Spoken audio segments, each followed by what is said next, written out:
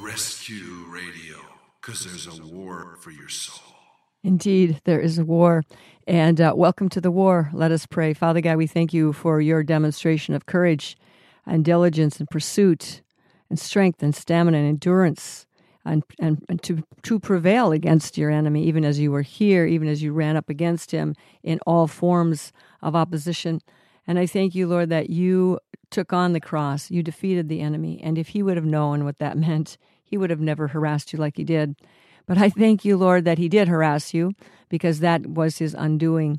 And I thank you, Lord, for giving us courage. Now, it was not your perfect life, Lord God, that satisfied the law that gives us salvation. It was your perfect blood that was cleansed, the cleansing power, the blood that was given for the blood that was taken, blood for blood in this war of an eye for an eye and a tooth for a tooth.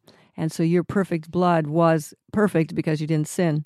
So I thank you, Lord God, that you gave us your blood, every drop of it, to prove not only your love, but to rescue us from the pain and the hatred and the evil and the vile contempt of this world. So encourage each one today, Lord. We praise you and thank you for giving us power over all the power of the enemy, as we wonderfully see in your book, in your Gospels, in the book of Mark. And we thank you for the promise that no weapon formed against us will prosper, no word said, no deed done, no action taken will be able to be used by the enemy to bring forth any shame, trouble, or reproach. So even now, Lord, we thank you for divine revelation, divine protection, endurance, that we will not look at the things the way they look or the way they feel, but we'll look at what your word says and who you are. Amen. Amen. Well, here we are again. Yes, welcome to Rescue Radio. Yeah, welcome. Glad you're here. We're going through the book of Mark, and today we have come to Mark chapter 6. Mm-hmm. And Jesus, just a little bit of background, he's crossed the Sea of Galilee with his disciples. There was a storm. They're freaking out. He calms the storm. They meet the demonized man, kick the demons out of him. And then he goes back to Capernaum, and he heals this lady that's had this bleeding. For issue of blood for 12 years. Yeah. Mm-hmm. And then he heals Jairus' daughter, the ruler of the synagogue. By the way, that issue of blood thing, that was hormonal imbalance probably, but that's what the result of it was. Yeah, it was. We have a lot of people with that sort of thing right now whose their whole health system, their ecosystem in their physical body is totally destroyed because of hormonal imbalances and other organs and neurochemicals that have been messed with.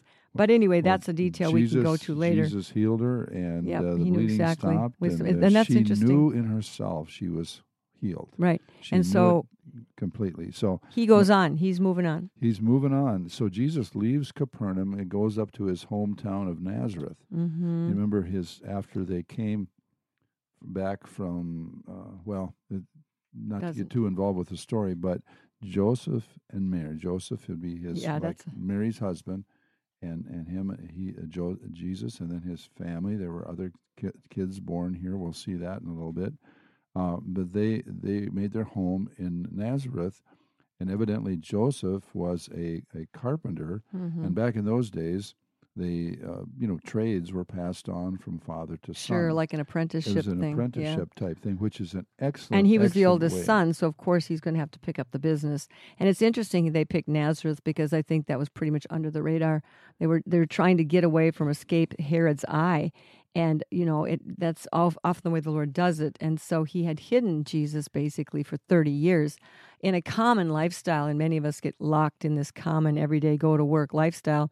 And we think there's no purpose, no religious excitement, no point to our life because we're not really doing anything for God. And yet Jesus also suffered there, as we do many times ourselves in our mundane go-to-work jobs, although I believe he liked his job. Nazareth was kind of a rowdy trading town. A lot of people there trading. Not as religious, I wouldn't think, huh? No, not really, because we read down of, Philip or one of the guys later on, they said, well, Jesus is from Nazareth. And they said, well, can any good thing come out of Nazareth? So Nazareth had a reputation for being kind of a nasty town, kind of a wild, rowdy kind of town. But independent thinkers, I would imagine. Yeah. So Mark chapter 6, verse 1, then he went out from there and came to his own country, which was the country around, Nazareth is about, 100 miles north of Jerusalem? Roughly, is that something like that? Yeah, about. Just to get you. And it's in the county or the county, I suppose, or the province region of Galilee. Yeah, right. As opposed to Jerusalem being in Judea, which is in the south. Mm-hmm, yeah. Mm-hmm. And Samaria is right in the middle, so they always had to go through Samaria to get back and forth. And they wanted around Samaria most of the time because they hated the Samaritans. Yeah, they didn't want to get their feet dirty. Later on, I know. He went through Samaria. Yeah. We read about that in the book of John. They were so holy, they didn't want to be contaminated by the Samaritans. Those nasty Gentiles and those mixed up religious people. Yeah. The mixed up religious people didn't want to be contaminated by the mixed up religious people. Yeah, we have to stay pure. It's crazy, isn't it? Yeah. And his disciples followed him, so the disciples are right there with him. They're tagging along. When the Sabbath had come, he began to teach in the synagogue. Now that would have been Saturday to us. On Saturday, which was the Sabbath day, there was a synagogue, these small gatherings of gathering places, and they had different speakers come from time to time. If somebody had come from another town, they opened it up and said, well, you can share some scriptures, you can go ahead and speak. Sure. Otherwise, they probably had the hometown boys do it. Apparently, he had... his habit was to go to that synagogue, and that was his home synagogue. Here's what it says in like Luke. His home church. He says, Luke 4:16. So he came to Nazareth. Now, this may not be the time that they're talking about, because I think he came to Nazareth many times after he'd once left it. So he came to Nazareth, where he had been brought up, and as his custom was, he went into the synagogue on the Sabbath day and stood up to read. So it was technically he was one of the regular readers. It sounds like. He was certainly not an outsider. So he didn't have to get a special permission from whoever to read, and he was handed the book of the prophet Isaiah at this particular point in Luke, and that's where they had been reading through the book of Luke, and they didn't have the New Testament, so they were just in the Old Testament. And when he had opened the book, he found the place. Reading the book of Isaiah. Yeah, I'm sorry. I'm in the book of Luke reading right now. Luke, chapter reading 4, about Jesus, reading in Isaiah. A portion from Isaiah. Thank you for the correction. Okay. So he's reading in the book of the prophet of Isaiah. And when he had opened the book, he found the place where it was written, "The Spirit of the Lord is upon me, because he has anointed me to preach the gospel to the poor. He has sent me to heal the brokenhearted, to preach deliverance to the captives, and the recovery of sight to the blind, and to set at liberty those who are oppressed, and to preach the acceptable year of the Lord." This is almost a direct quote from Isaiah 61, 1 and 2. And it's interesting that Jesus, this is, as Luke would tell us, this is the initiation, the first act, the first scene in Act 1 of Jesus's public ministry. He'd been on the earth already about 30 years, but this was his first, and he was making a declaration of what he was going to do, and to heal heal the brokenhearted, preach deliverance. And in the summary of what you're saying in this verse 18 here, Luke 4:18 and 19, you get a sense that Jesus Christ is not a hostile God. He's not coming as sent by an angry father who's coming to correct and punish his children. And this concept of God, a God of grace and mercy and Father, this fatherhood of God, is now being presented to the people. So with that in mind, let's listen to what happened when Jesus was in the book of Mark. Okay, so going back to the book of Mark, thinking these are quite parallel passages here. So in the book of Mark, it says, where they said, and many hearing him were astonished, which is for a little ways in verse 2, if you happen to be following along. Many hearing him were astonished, saying, "Where did this man get these things? And what wisdom is this which is given to him, that such mighty works are performed by his hands?" Now here's the deal. If this is the same time when he's reading that book of Isaiah, and we could maybe check that out a little further. Well, if it is or isn't, yeah. Yeah, well, they said they recognize his great wisdom. Now, there's times where if anybody has an ounce of discernment, you can recognize when people are speaking because you have the wisdom. ability given by God to determine. There's a knowing that comes truth. That this is wisdom. But I don't think this was this Luke passage where he was, I've come to heal the brokenhearted. I think that was his first time. I think you're in Mark, we're talking about another time. Probably because likely another time. Because if he was just starting out in his ministry in Luke, he said, I've come to heal the brokenhearted. He hasn't done it yet. He hasn't done any of it yet. So he's just, but by the time we get to Mark, he is in full gear here. He's doing all kinds of things, silencing the wind, casting out demons, healing people's infirmities, he's already raised the dead. I think he's done just about a taste of everything he can do. It's very interesting that, and it talks about they said, okay, let's just not, just try to I jump want too far ahead. Where are you? I want to mention what you just read. What you just read was, and it says they were astonished, saying, "Where did this man get these things? And what wisdom is this which is given to him, that such mighty works are performed by his hands?" Now, this is a very good question, and they're linking up the idea of wisdom with mighty works that are performed by his hands. So, where did this man get this wisdom, get these things? What wisdom is this? So they're recognizing there is a correlation between wisdom. He's understanding things. He's understanding how things work. He's understanding how the demons work, how the spiritual world works. He's understanding how sickness and infirmity and hormones work. But they don't know all that. But he's understanding what he's dealing with in every case, whether it's death, the 12-year-old daughter of Jairus.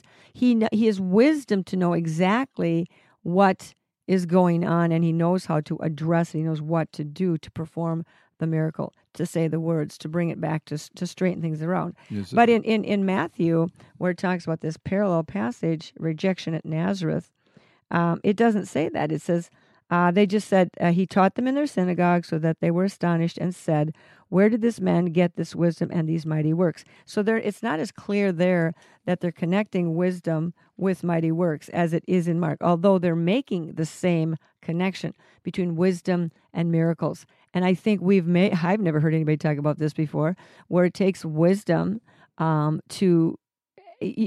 words of knowledge strategies to know what to do, to what to address. When the doctor is diagnosing you, the more he has familiarity or her with the systems of the body and how things work and how all the systems work together, the more wisdom he's going to have in telling you this is what's wrong. And very, very few physicians have that comprehensive kind of understanding as Jesus did. So our diagnoses are always partial, and they have specialized people who specialize in one organ of the body, for example, and they don't really care what the other organs are doing, although they all affect one another. So therefore, our healings are partial. But Jesus knew it all. Well, so the combination of wisdom, you can be wise, but not do much of anything. Yeah, well, then it can't be proven. Wisdom cannot be proven if you don't do something. Wisdom is knowledge, and then knowing what to do.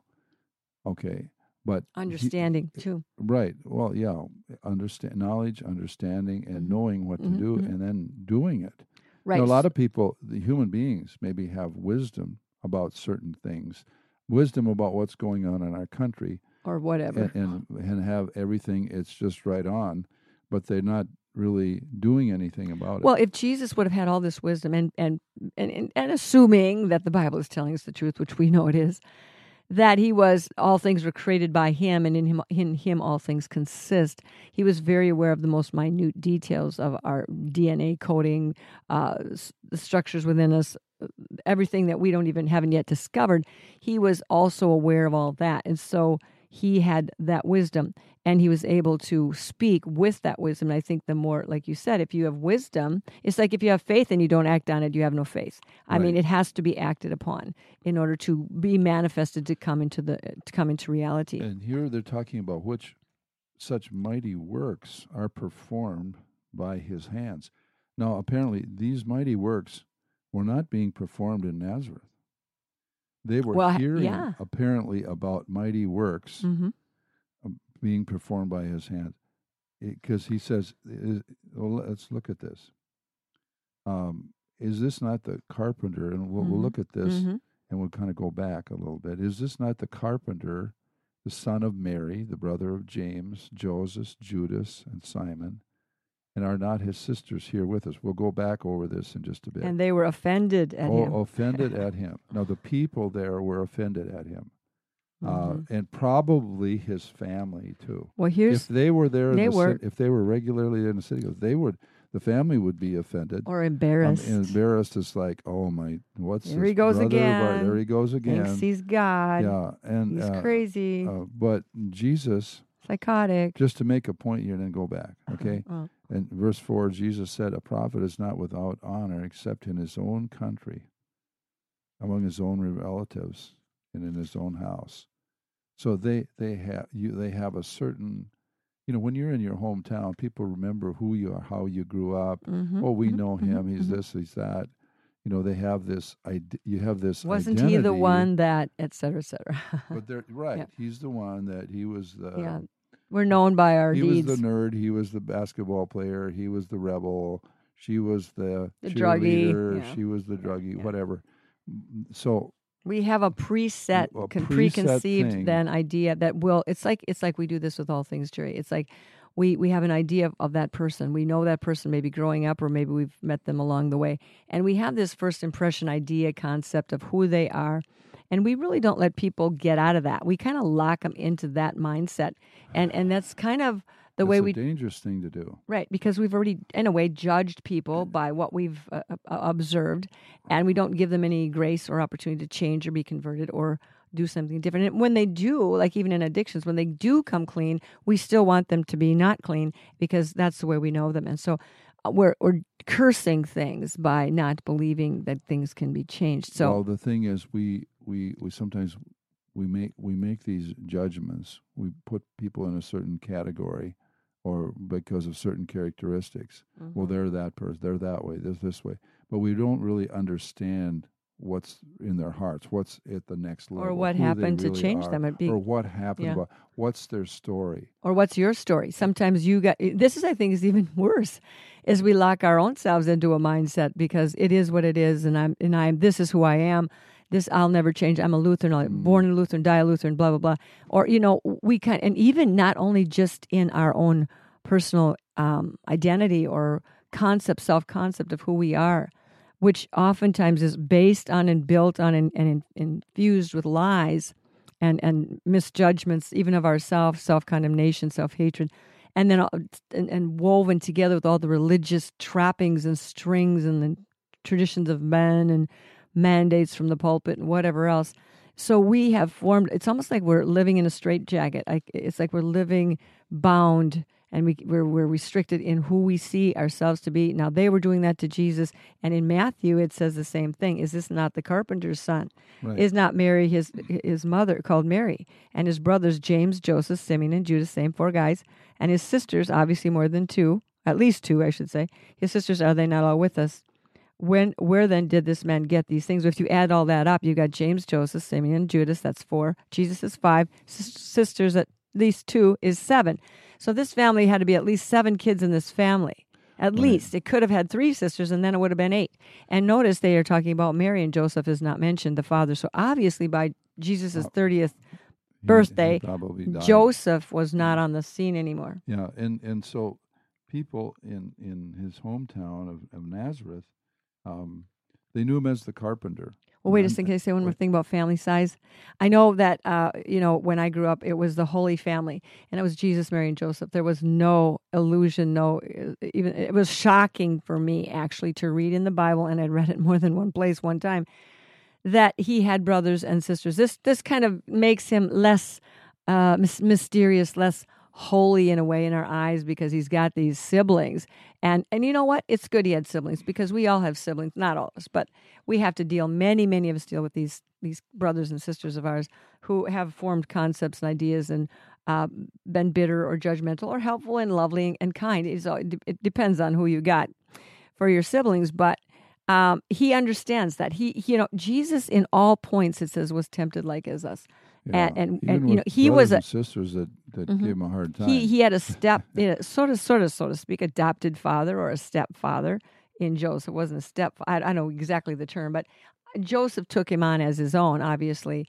But he had that kind of relationship. He had brothers and sisters. He had his brothers and sisters who said, "You're crazy. Let's take you home and get you some medication, lock you up." And no, just like kidding here. But they did it from point to point, time to time. They said, "He's crazy. Take him home. We don't know who he is." They didn't believe him. And ultimately, wasn't it a couple of these guys actually became, James. Well, yeah.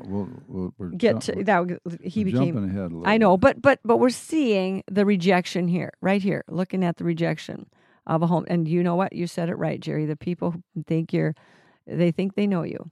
Well, yeah. I mean, he was known as the carpenter, and he was sort of like a lay rabbi in a sense, because he was, he did some teaching in the synagogue. He was a regular attendant in the synagogue, but Just he was a regular guy. He was a carpenter. So, usually you think of prophets. The Old Testament prophets were shepherds, shepherds, farmers, fishermen, stuff like that.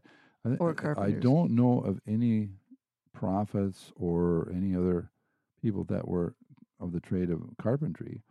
And they said, and a carpenter back in those days was quite a vital profession. We think of a carpenter today as somebody framing houses and stuff like that. Maybe he did that too. I don't know. I'm sure he could have, but they were like wooden or stone houses. Some carpenters there, they were kind of like in a lot of implement makers. There's an old tradition that says Jesus mainly made plows and yokes.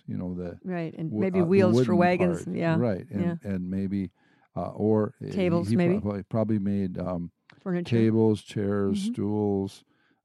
Stuff like that. They even made wooden. They had some type of wooden locks and keys for doors. They would make doors, windows, window lattices. Maybe some of them would do some even carving work on front doors. I bet you he was really good at it. So he was, and really, God, you wanted to have a good product, even though so Jesus is familiar. The carpenter, basically your product is your reputation. Yeah, right. And it means that if you produce a good product, people are going to tell their friends. A fair wage, a fair pay. Which is still the best advertising there is word of mouth. And so Jesus is familiar with hammers and nails and he's also familiar with axes and knives and he's also familiar with customer service and how to and he knew probably knew everybody in Nazareth. It wasn't that big of a town. They probably all had to meet with him. I bet you his business was really one of the thriving businesses because they knew the honor, the reputation, the good work he did. And when he turned it over to his brothers and whatever, and the rest of the family coming down the line, I'm sure he had already set up a nice little business for them. Not that they were lucrative and making multi-millions, but I think that he had a good reputation. And he knew the people. He knew how they lived. He knew what broke down. He knew how to help them, even in these most tiniest ways. And people have said, oh, God's not interested in that. That's too little to mess with. You don't want to waste God's time asking for that little thing. Well, Jesus wasted a lot of his time here on earth just fixing things, being of help. And so, yes, there's nothing too small for him. He was contributing to the home life of people, right? With the furniture and the repairs, and the new things that he was making, and also there was an agricultural. Yeah, area. The funniest thing. The plow, the yokes and the plows, and so he's familiar with agriculture. He's familiar with a large family. He's familiar with business. He's familiar with the loss of his Joseph as his dad, in a sense, earthly dad. He's got a lot and taking over the business, the pressures of business, being patient and customer service, which can be a real test sometimes. But you can't. So he experienced, and I'm sure he did life. A quality product. He had I know he did. High quality. I mean, you can't imagine Jesus making shoddy furniture. But the funniest thing I'm thinking of, when famous people die nowadays, we try to collect all their artifacts. Whether it's Prince or Elvis, or we put museums of they touched this, they bought that, they wore this. I can't. There's no such thing as there's a Jesus museum where all the tables he made, all the yokes, the wheels, the leftover fragments of whatever window frame there was. There's nothing like that at all with Jesus. And it's kind of a joke because no the most Jesus famous, museum. wonderful, awesome human being that ever lived, we got nothing. We got no relics for him. We got we've got Jerusalem, we've got the, They tried to sell relics back in the Middle Ages but, and stuff like that, but that was just a farce. Who knows what that was all about. But there's no Jesus museum, there's no Jesus library. Yeah. And his hometown never, there's Jesus statues, but they're misrepresentations of him for probably. the most part. How do we? But anyway, so he's there, but he's the most famous of all humans. It says that you alluded to it earlier, Marjorie, that a brother of James. James, we read, was not believing, and his brothers, sisters, they didn't believe. We're not believing that he's. It's hard to believe that your brother is the Messiah or the Son of God. Well, for sure. But James became a believer after the crucifixion and resurrection of Jesus, because we read him. And he's there on the day of Pentecost, and he, like you said, wrote the epistle of James. Yeah, he wrote the book of James. And he actually became a leader of the church in Jerusalem. And he was the one who was martyred, I think, wasn't he, by Herod's sword? Yeah, and Judas, his brother Judas, or Jude, wrote the book of Jude. Oh, he did? Yeah. He must not like writing very much because he didn't write enough. No, he should have wrote more. He was a kind of a cut to the chase kind of guy. He quoted from the book of Enoch. But I don't think writing was his strong suit. No, but he just dished it out. But he really did good. I mean, he was more of an abbreviated 2 Peter, I think. Well, not only that, but he also, just for FYI, point of interest here, the book of Jude, he plagiarized the book of Enoch, actually. Which isn't included in our Bible, but the book of Enoch, found in the Dead Sea Scrolls, also written, and was I think was really available at the time of Jesus. I say it was laying on all the coffee tables in their homes, because Peter used it. He took stuff out of it. Jude took stuff out of it. So these boys were reading, at least were very familiar with the book of Enoch, which is referenced through them. And the book of Enoch is now very intricate and very important in understanding the backstory. Really, it tells the backstory of what happened with the giants and the flood, and explains a lot of why Jesus actually came. And there's a book written by a guy named Michael Heiser, and the title of the book is Reversing Hermon. Well, Mount Hermon was the place where the covenant was made with these fallen angels that took on the human wives, and had offspring, which were giants.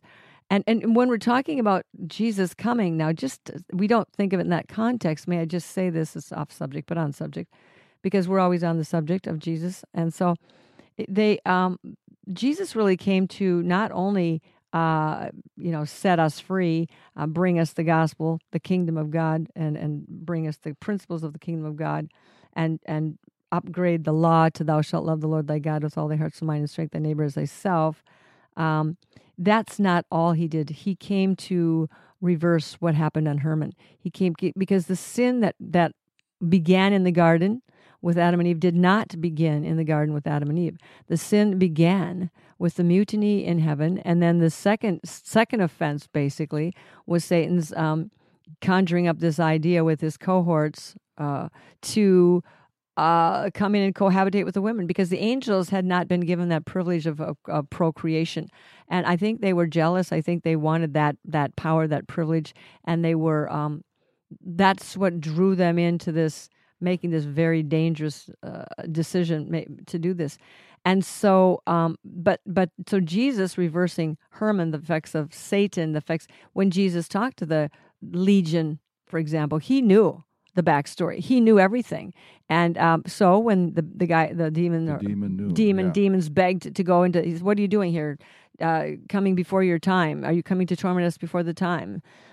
Jesus knew it wasn't quite time, and so did they. And so that's why Jesus was lenient, so to speak, with them and let them go into the pigs, which then obviously didn't work out well for them anyway. So it's interesting how Jude, at the time, they were really mocking Jesus, thinking he was a crazy. They didn't believe him, but then things turned around, and I believe he's there on the day of Pentecost. Yeah. He's being filled with the Holy Spirit, and he's getting revelation, and things are coming together for him. So sometimes be patient with your unbelieving brothers and sisters, family members. And yourself. Keep praying for them. And keep moving on with what God is giving you to do. That's what Jesus did. But Jude came and exposed false teachers.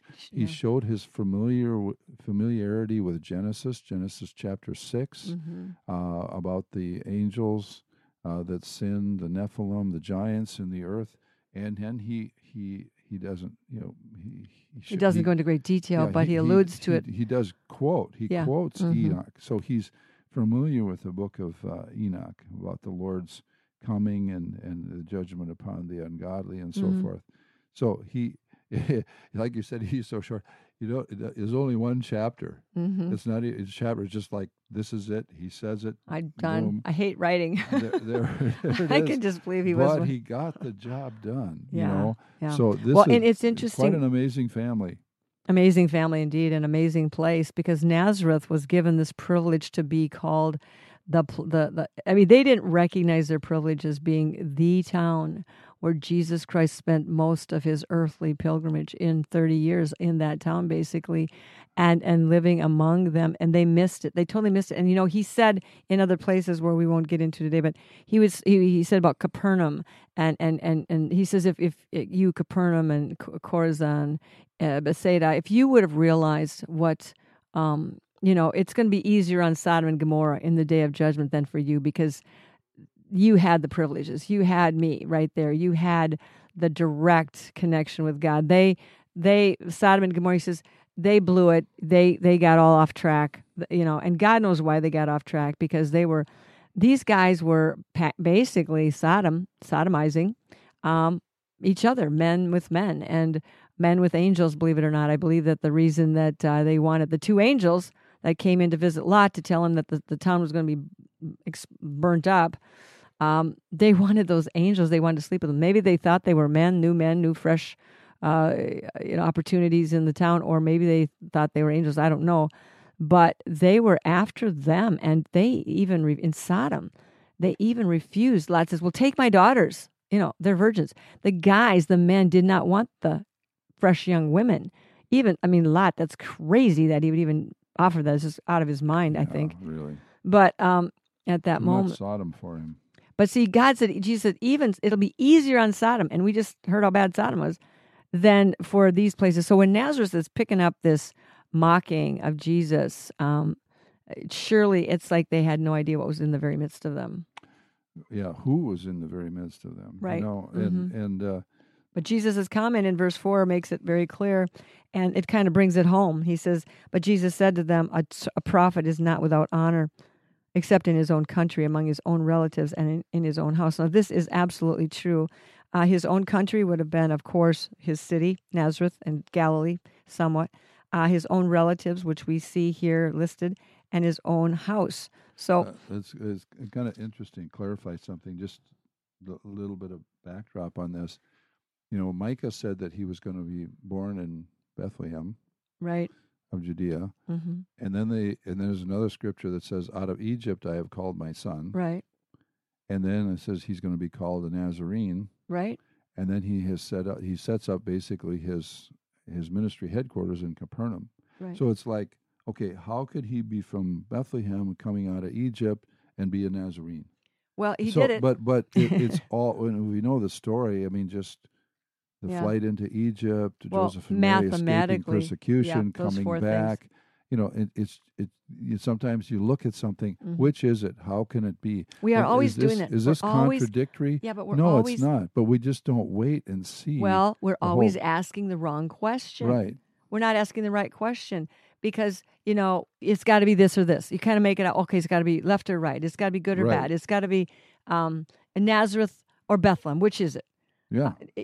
But the it's false mathematical reasoning. Possibility of one man completing all of those scriptures, and there's many, many, many others that the detail specific events in his life that one man could fulfill all of these is impossible except that it is divine and it is orchestrated and it is prophetic and it is foretold. And him being the Lion of the tribe of Judah and the Lamb of God who takes away the sin of the world. Yeah, there you go. Both of them. The Messiah and the suffering, the King of Kings and Lord of Lords, yet the suffering servant, the exalted one of heaven, yet the one who is despised and rejected of men. And a man of sorrows and acquainted with grief. Talking about being despised and rejected. Now, if you have your harmony of the Gospels right there, in your Bible, can you just look for that passage?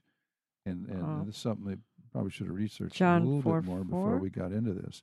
If this is the same account, talking about being rejected, here's what it says in Luke chapter 4 when Jesus has read that scripture. There in the back. I know. Yeah. Okay. I'm looking. All right. They're talking about him being rejected. He's speaking about quoting the passage there from Isaiah, and he says, "So all those," Luke 4:28 through 30. So all those in the synagogue, when they had heard these things, were filled with wrath. And they rose up and thrust him out of the city, and they led him to the brow of the hill on which their city was built, that they might throw him down over the cliff. That's interesting. Then passing through the midst of them, he went his way. He vanished. Now this is some pretty serious rejection. Your hometown people get so mad at you, they take you out to the edge of town, want to throw you over a cliff. I tell you, those guys just so much for patience. Hometown heroes and affection. Hometown heroes. I don't see it. Yeah, you do have a harmony of the Gospels in that Bible, and be curious to see if that. But this rejection, Luke gives more of the details. There you go. Okay. And he gives more of the details. So this is pretty serious, and it says he could do no mighty works there. Because of their unbelief. Except, now, this is something that I would say these would be pretty mighty works. Mark chapter 6, verse 5, he could do no mighty work there, except that he laid his hands on a few sick people and healed them. To me, that would be a mighty work. But there's much more that Jesus really wanted to do. Yeah, the only cross-reference there is in what I already read in Matthew about his brothers and sisters. There's no other... none in other Luke. So this apparently was another time. This was another time where they were ready to throw him out of the city. So that all through the Scripture, through the New Testament, through the Gospels, you see the hostility toward Jesus increasing, which of course brings him to the point of the cross. And that was so. It's interesting how people look at their lives. Say, oh, that was so bad, so terrible. It's going so bad. Nothing's going right. Nothing worked out. We lost the game. Whatever. I missed the promotion. Oh, I got the divorce. Oh, whatever. And we don't see that God is weaving all of these things. All of these things are working together for good. So we look at the bad and we start to go down. We say, oh, it's never going to work. I'm never going to make it. I have bad luck. Whatever. And yet we see that even in this thing that's rising in a crescendo to climax at the cross, the crucifixion, the death, the vehement hatred of Jesus. It didn't end there actually, because it picked up again in the book of Acts when they started healing people in the name of Jesus. But we see that this had to be. Jesus said, I have to go to the cross. Peter says, oh, no, don't go to the cross. You're not going to go. And then Jesus said, get behind me, Satan. The inspiration for that comment was actually Satan, not truth, not the Holy Spirit. And many times we jump to conclusions about ourselves, about situations, and we actually then begin to give power and agreement and power, authority, recognition, energy to that negative thrust. We begin to push with the enemy to destroy our lives. Oh, it's never going to work. Oh, I knew it when I've got this. Oh, I've got this disease. I'm this. I've got this diagnosis. I'm an alcoholic. I'm an addict. I'm a loser. I'm my child has whatever.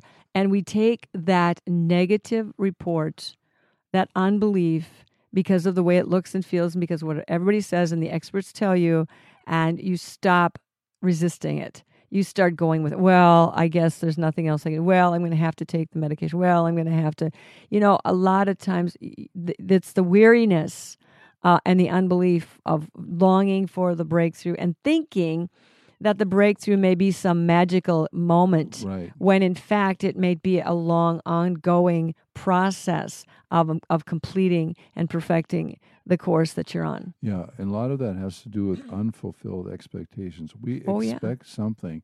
Now, it's good to have expectation.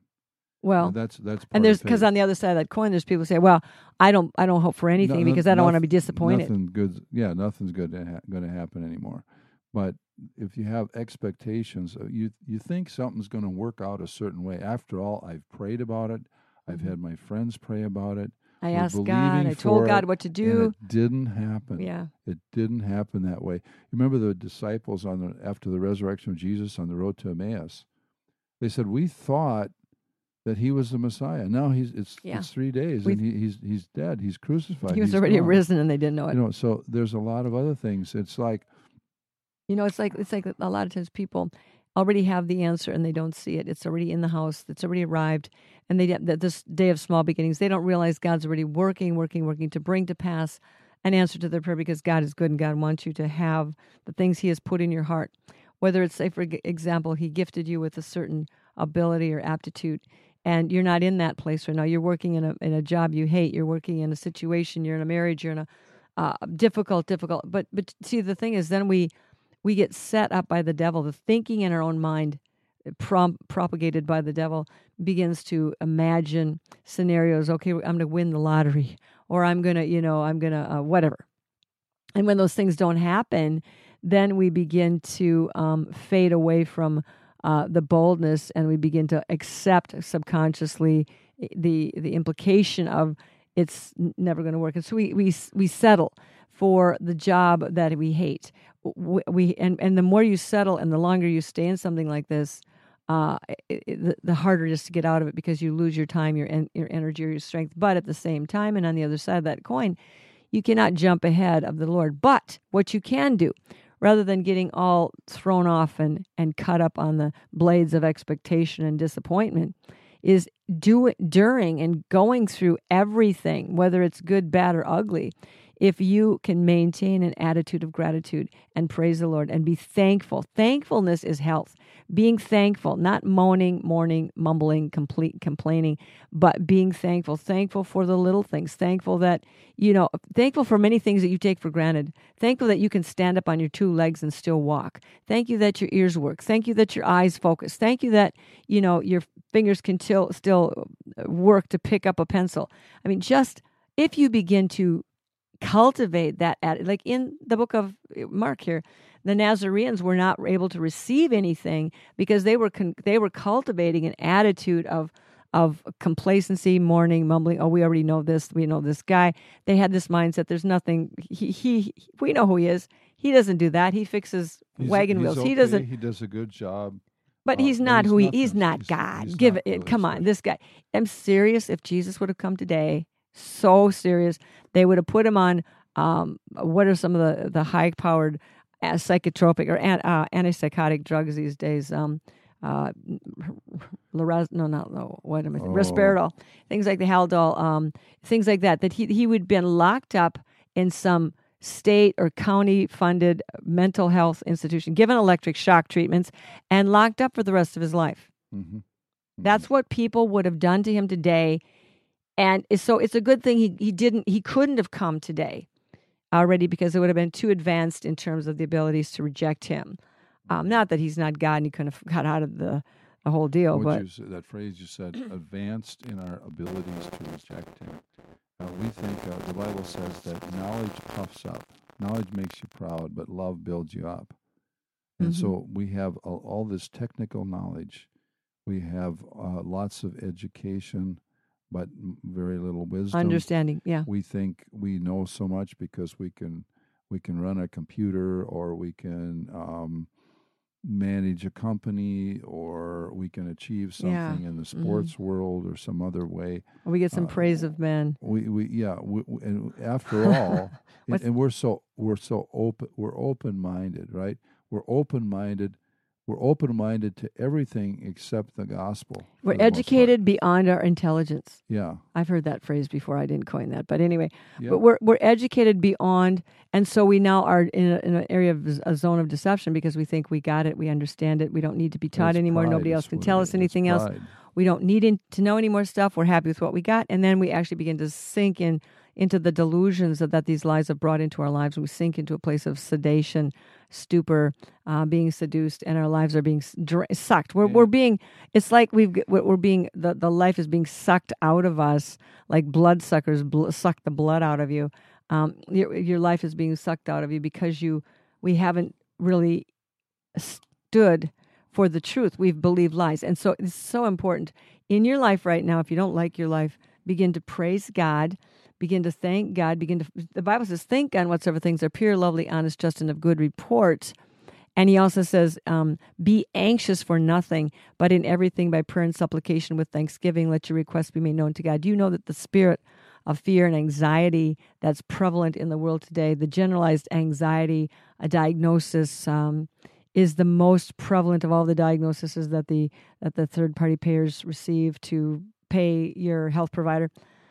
That generalized anxiety, everything is worrisome, nervous, and it's disrupting your whole internal system, your hormones, your balances. It's creating too much adrenaline and cortisol, and it's corrupting. This isn't just in his human body system. This is in the world. And now Jesus is in Nazareth, and Jesus cannot do many mighty works are because of their mindsets, because of their unbelief, because they think they know it all, because they've already been satisfied that they have the right understanding. They know him. They're satisfied that they know him. A lot of people, and not fewer and fewer people, are having a taste of church. And for the most part, having a taste, what does that mean? The churches in America have misrepresented and mistaught Jesus Christ and the gospel. Absolutely. And so people will, maybe the ones that have had a taste of that, either stay in there and their lives are still miserable. They still don't have any heart change. I say it this way. They're vaccinated with religion, just enough religion so they can't really catch the real revelation of Jesus Christ. And then, because they think they've already had it. They think they know it. They think they've heard about it already. And then there's a younger generation that are not involved with any kind of church contact, which in a sense is good, but then because they've got But if you have no foundation, they're not exposed so much to the misinterpretation. But then they have no foundation. See, back a generation or two ago, there were people that had at least some foundation of the gospel. Even they went to a church. Maybe they went to Sunday school. They learned some of the Bible stories. They learned about Jesus. They learned about his life, his death, his crucifixion. They learned about the parables. Jesus. They had at least some basis. Foundation. Now, younger generation coming up, for the most part, they have none of this. There is no foundation in. So the gospel is not being preached; it's being satanically effectively removed from their environment and their experiences. He's just removing the testimony of the gospel from their environment. Not only removed, but then it's replaced. What happens? See, the old phrase that nature abhors a vacuum. In other words, if you're not going to have the truth in there, what's going to happen? Satan is going to pour lies into you. Fables, fantasies. Fables. Yeah. The Bible says, fantasies, Timothy fairy says tales. In the last days, the people's ears will turn from the truth and be turned to fables, fantasies, stories, and that's what sci-fi. And that's what a lot of our motion pictures, movies, Hollywood, is feeding. We love a story. We love to be entertained. We love to see happy endings. We love to think. It stimulates us in a way to think about other things. And so the very thing that God has given us as a gift, Satan is now using to draw us into, to seduce us into believing lies.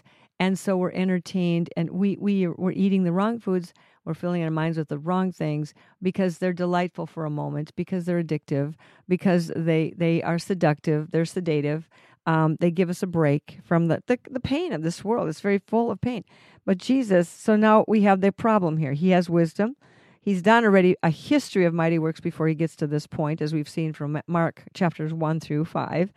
And now he says a prophet is not without honor except in his own country, among his own relatives. We've already talked about that, and you know how that goes yourself. You know how that goes. You know how you're treated in your own family. Everybody's got a family. If you got more than one person in the family, you know that they're going to have the mindsets about you. They're going to have their opinions made. They're going to be judgmental. They're going to be critical. They're going to be jealous, probably. Maybe some of them will really, really, you'll have a wonderful family that you actually love one another. You encourage one another. You want to support one another, and you want the very best for each other. That's called love. There's a few of those out there. But he could do no mighty works there, except he laid his hands on a few sick people and healed them. So they weren't ready to receive. There wasn't much he could do. Not that he didn't want to do it, not that they didn't have sick people, not that they didn't need it. And then it says, and he marveled because of their unbelief. Then he went about the villages in a circuit teaching. So he left there. Okay, if you don't want it, I'll go somewhere where they want it. So the people that were there, in a sense, they didn't really they missed care about the theological debate. They're sick and they're healing, and they've heard this guy heals me. Right. And we really don't care about all the theology stuff. We have a great need. They had a selfish ambition to go get healed. Your work. And let me just, they allowed Jesus to touch them, and they were healed. And they had faith because, you know what? They had gotten past all the gobbledygook of, we know who you are, all the reasoning, the thinking, the religion, the breaking of the laws. They got all the accusations made against him, all of the arguments, all of the discussion. It meant nothing anymore to them. It was all peripheral to the fact that they needed to walk again. They needed to see again. They needed to be able to breathe again, or whatever their problem was. And so when I think desperation actually is in some ways a good thing, because it gets you clears the clutter. You're desperate now. And if you're so desperate, you're ready to commit suicide. At that point, God have mercy on you, and may he send an intervention or someone into your life to set you free from that, because a lot of people in their desperation are not found. They fall through the cracks, and you cannot tempt God by whatever people sometimes try to do. They act like they're desperate. They're desperate. It's a sincerity that God sees in our hearts, and the desperate people, he saw their sincerity. He saw that there was no other hope for them. And honestly, the hardest part about what we do is seeing that Jesus is the only hope. He's their only hope. We know this. We absolutely know that Jesus is our only hope. He's the only hope for the people who come to us. But if they can't receive it, or they haven't been prepared to receive it, or they're still in lies and unbelief, or we don't have anything else to give them other than Jesus, and there's so much they need, and Jesus would be sufficient for every bit of it, then we see with sorrow that they go away unhelped. Right. And if people, it's a real blessing to find people that are desperate enough to come to Jesus. Now, there's people that are very desperate enough to give up their pride. They're desperate. Their lies. Their despair. They're scary place. In despair. But here's the deal: is to be able to, and this is the ministry that God has called each of us to have, is to show desperate, hurting people and help them make the connection that the part of the reason, why are they in that situation? Because of the influence of their lies, the influence of demons, generational curses, and all that stuff. So, but a lot of people don't get the connection. There's the desperation. It'll take them to addiction. It'll take them to one addiction, a kind of addiction or another, or it'll bring them to suicide. But to be able to show that the connection, the cure for your desperation is you connecting with Jesus, the life and source, allowing the power of Jesus to bring freedom. But a lot of people, and wholeness to them. It's like a lot of people, they're trying. This is an interesting little analogy. They're trying to sew. They're like the thread. They're like the thread.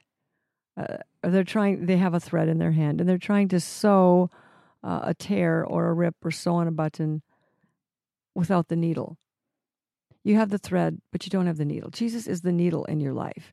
You have to thread the thread of your life through the needle in order to get the power to stitch or sew or heal or mend the rip, the tear, sew on the button. You cannot, a thread by itself will not be able to do much. You have to have a needle. Jesus is the needle. And a lot of people, they're afraid. It's actually fear that keeps people from surrendering to a fear of letting go of what I think, fear of myself, fear of what I believe, fear of what people will think of me, fear of this is, and it's this thing with Jesus Christ is so hated. The love of God, Jesus Christ, followers of Jesus Christ, they are absolutely so hated, and there's so little tolerance for the true people of God. Just like with Jesus, he said they will persecute you. And there are enough false ministers of the gospel that bring shame and reproach to the or confusion to the gospel of Christ. That many people get confused, and so it's like, and who wants that? I mean, the people that are desperate don't want that. The people that here's are true the deal. To the Lord bottom don't line, want that. Bottom line, with desperation. Bottom line with the people, what they're saying in Nazareth. Who cares? Jesus healed me. Jesus raised my daughter from the dead. Jesus is he's the answer. And so, when you get to that place of, I don't care anymore. I don't care what it takes. If it takes me dying to myself, canceling out all of the lies, all the stuff I learned. By the way, I believe God has imparted to us things created right into our being, into our spirit, the revelation of Jesus Christ, the revelation of truth, that all men have that revelation from the very beginning.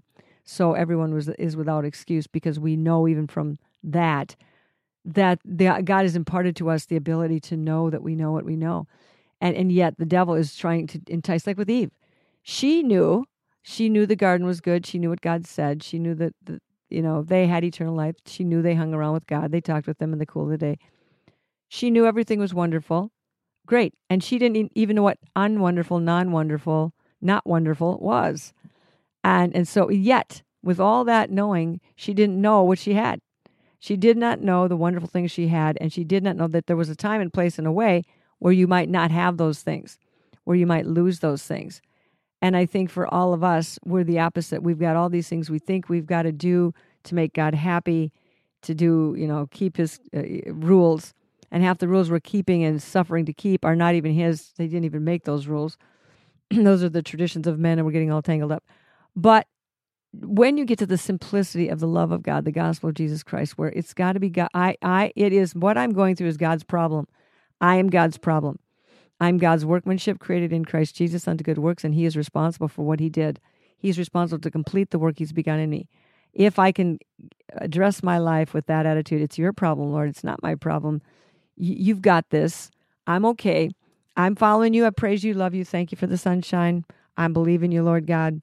It's going to work out good. All things you said work together for good. If you start talking to God like that and remind him of his promises, not that he needs to be reminded, but your life is going to look and feel and take a lift up. It's going to you're going to get undergirded with the Holy Spirit, and it's going to be, the burden is going to be a lot lighter. And it's going to be, God says, I never tempt you above that I'm able to keep you, but with every temptation, I make a way of escape that you're able to bear it. I think that's 1 or 2 Corinthians chapter 10, 13, something like that.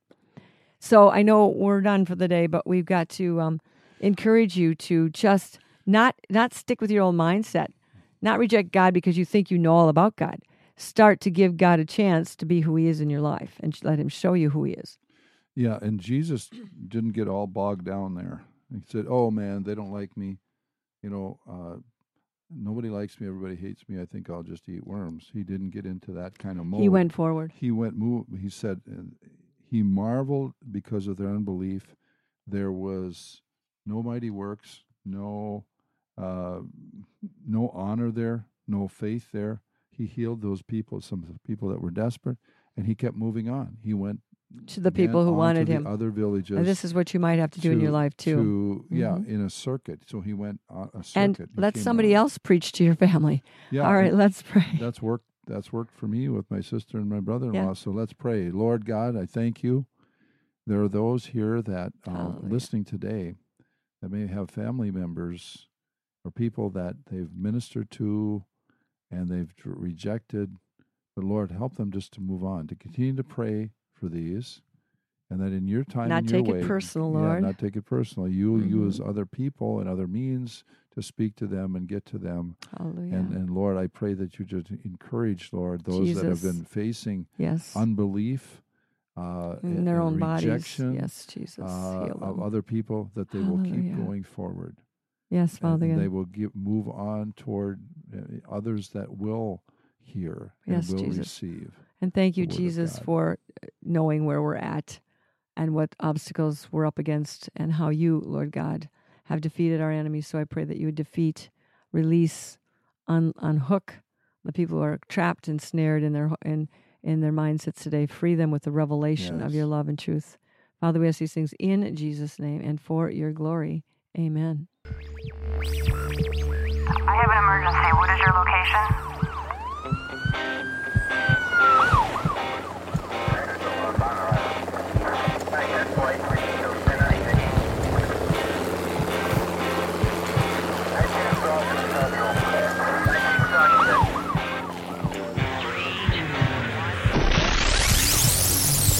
Rescue Radio, because there's a war for your soul.